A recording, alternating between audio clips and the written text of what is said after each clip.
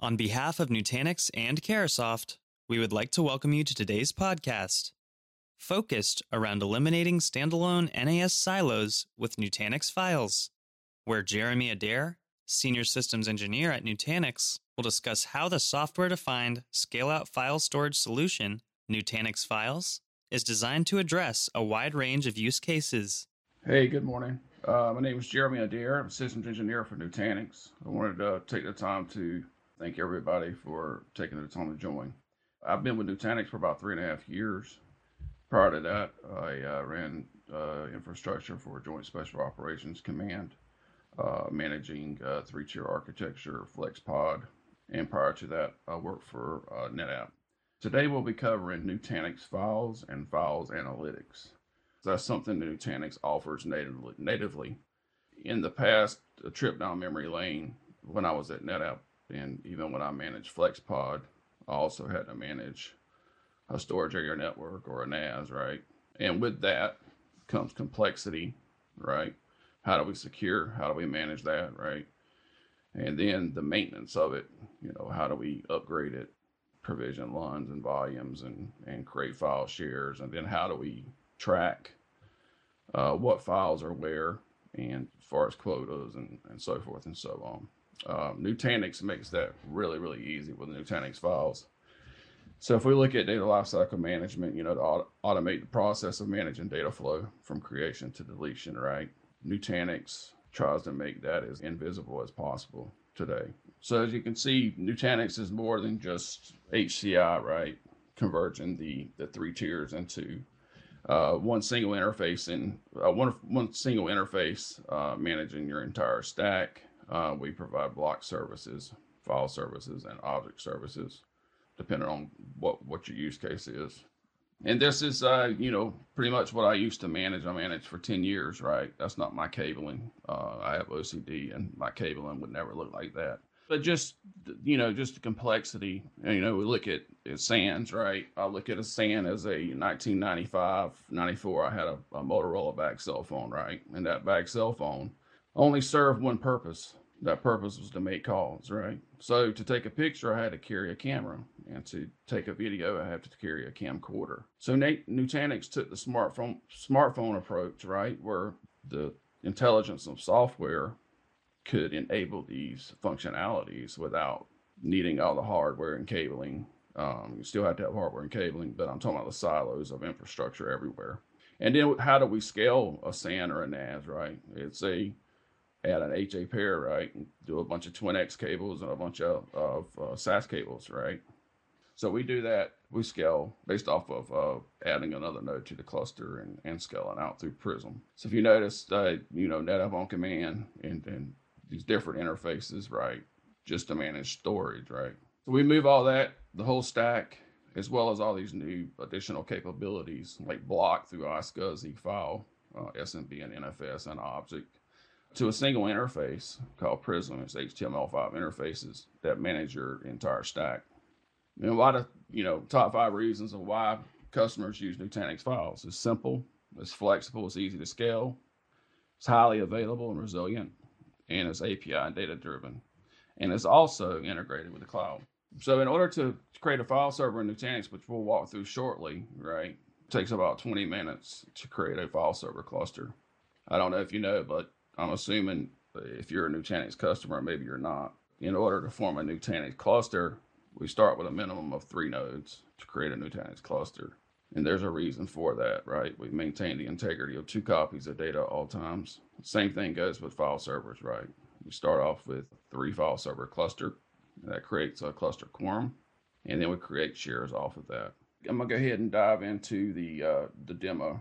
So this is the Prism interface that manages our entire stack. Like I said earlier, we do not rely on complex SANs and NAS devices. So if you drop down here, you go to File Server.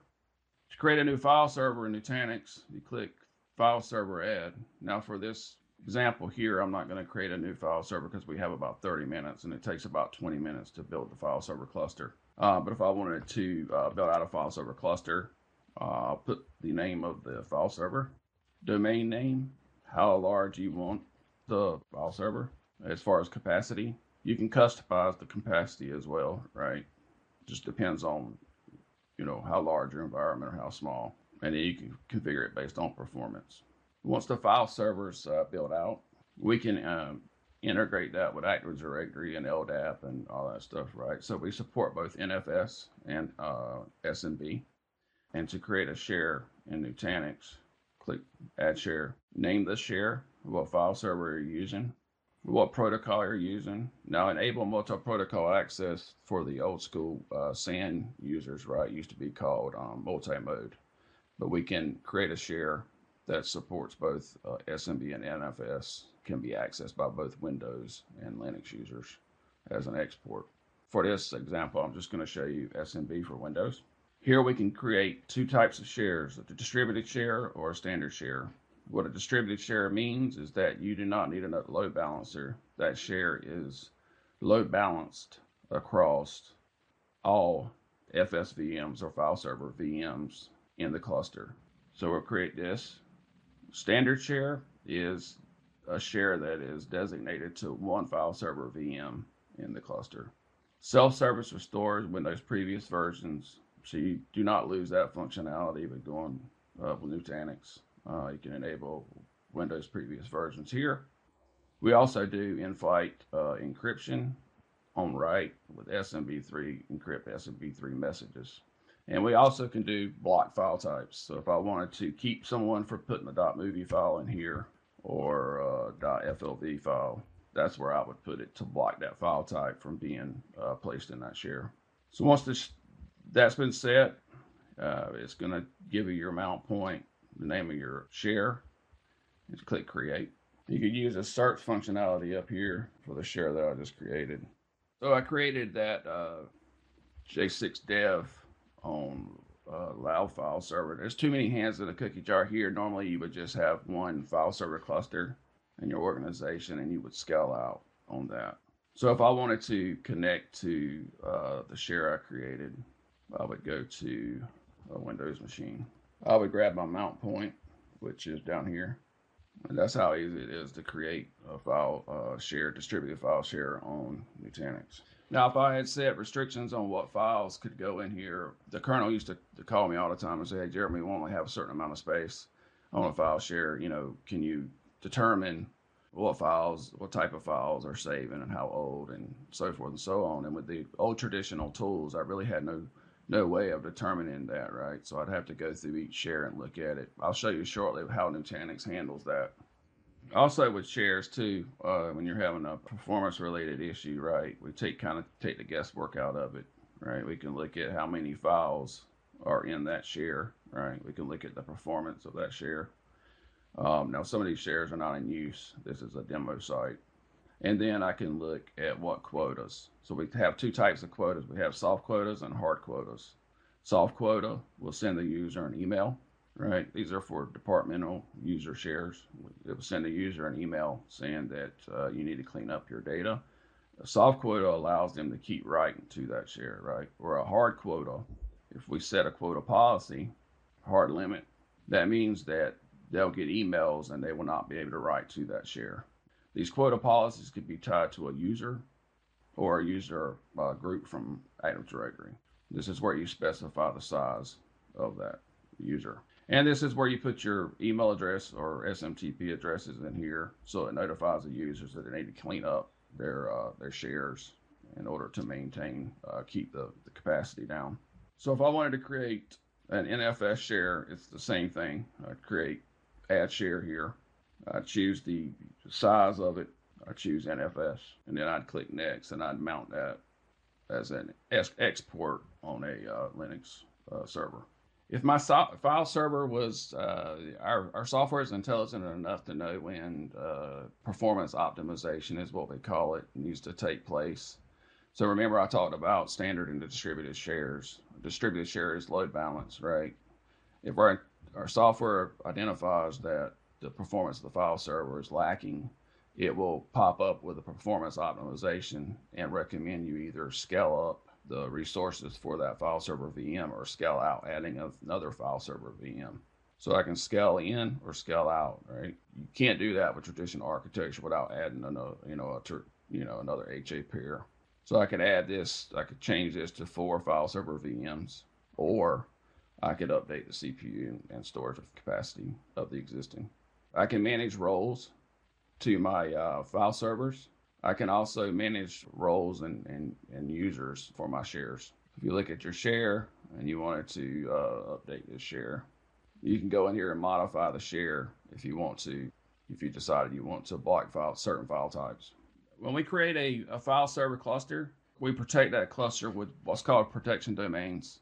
So as soon as you add file server cluster, right, it creates a asynchronous replication schedule. That schedule, there's a schedule that you can set up hourly, daily, weekly, or monthly, however you meet your organization's requirements. And then the snapshots are sent of file server VM information to another location. All right, so now I'm gonna pull up File Analytics. File Analytics is a drone view into your environment. And I really wish I would have had this when I was an on-site engineer. Colonel comes up to me and says he needs to identify what file types, who's accessing what, and I couldn't provide that information without manually looking through every share.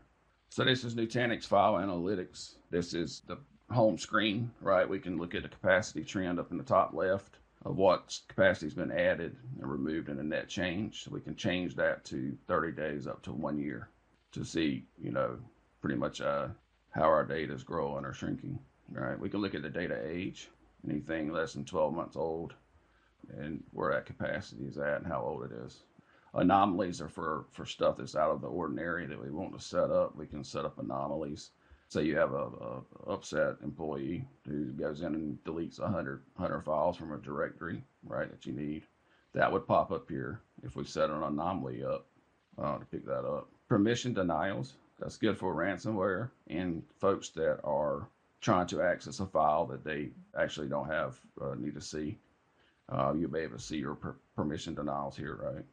And then we can see file distribution by size, how large they are. File distribution by type, what kind of files are we storing? And it's just going to give you a detailed view on what type of files. You click here for more information. We can look at our top 5 active users, 24 hours up to 1 year. Top 5 access files up to 1 year. And then file operations up to 1 year. Permission denied. I used to have engineers come up to me all the time and say, hey, somebody took ownership of my file. And I had to track that down. That was nearly impossible because they could go in and set permissions to themselves and take ownership of that file. Audit trails is a great one for that permission change, right? Who's adding, deleting, creating files. So if I go back to the dashboard and I look at the permission denials, Ryan Green had a permission denial, so I could look at the audit trail. I can look at the audit trails for by client IP, by user, folders, or files. And I see on operation date, I can view an audit trail of everything Ryan Green's been accessing, right? I can filter my operations by what he was actually doing, permission changed, permission denied. This gives me the ability to go back and actually set the permissions back. And first of all, lets me know, ask him why he changed the permissions. Anomalies, we spoke about anomalies. I could add a user, I can define anomaly rules, right? And I can do create actions, events, delete, permissions change, permissions denies, and file blocking, right? Read and rename. And I can set several different anomalies. That anomaly is something out of the ordinary. It's going to show on your dashboard right here. On this demo cluster, nobody's actually set up anomalies. This information can also be exported into a CSV or a file that's readable. So if you want to tie into directory service, you can do that here, or map users to a particular file server. You can do that here as well. Your DNS information is here. And remember I told you about Windows previous versions. So if you click on the share, self-service, restore, those snapshots will be listed here, had any snapshots been taken at the time. Virus scanning can be done also with the use of adding an ICAP server. I'll send you the link over for supported ICAP servers like McAfee and some of the others where you can actually scan your SMB and NFS shares for viruses. Well, thank you for joining us today. We can dig much deeper. If you need any additional information, let me know. That can be reached at jeremyadair@nutanix.com. Thanks for listening. If you would like more information on how Carahsoft or Nutanix can assist your organization, please visit www.carahsoft.com or email us at nutanix@carahsoft.com. Thanks again for listening and have a great day.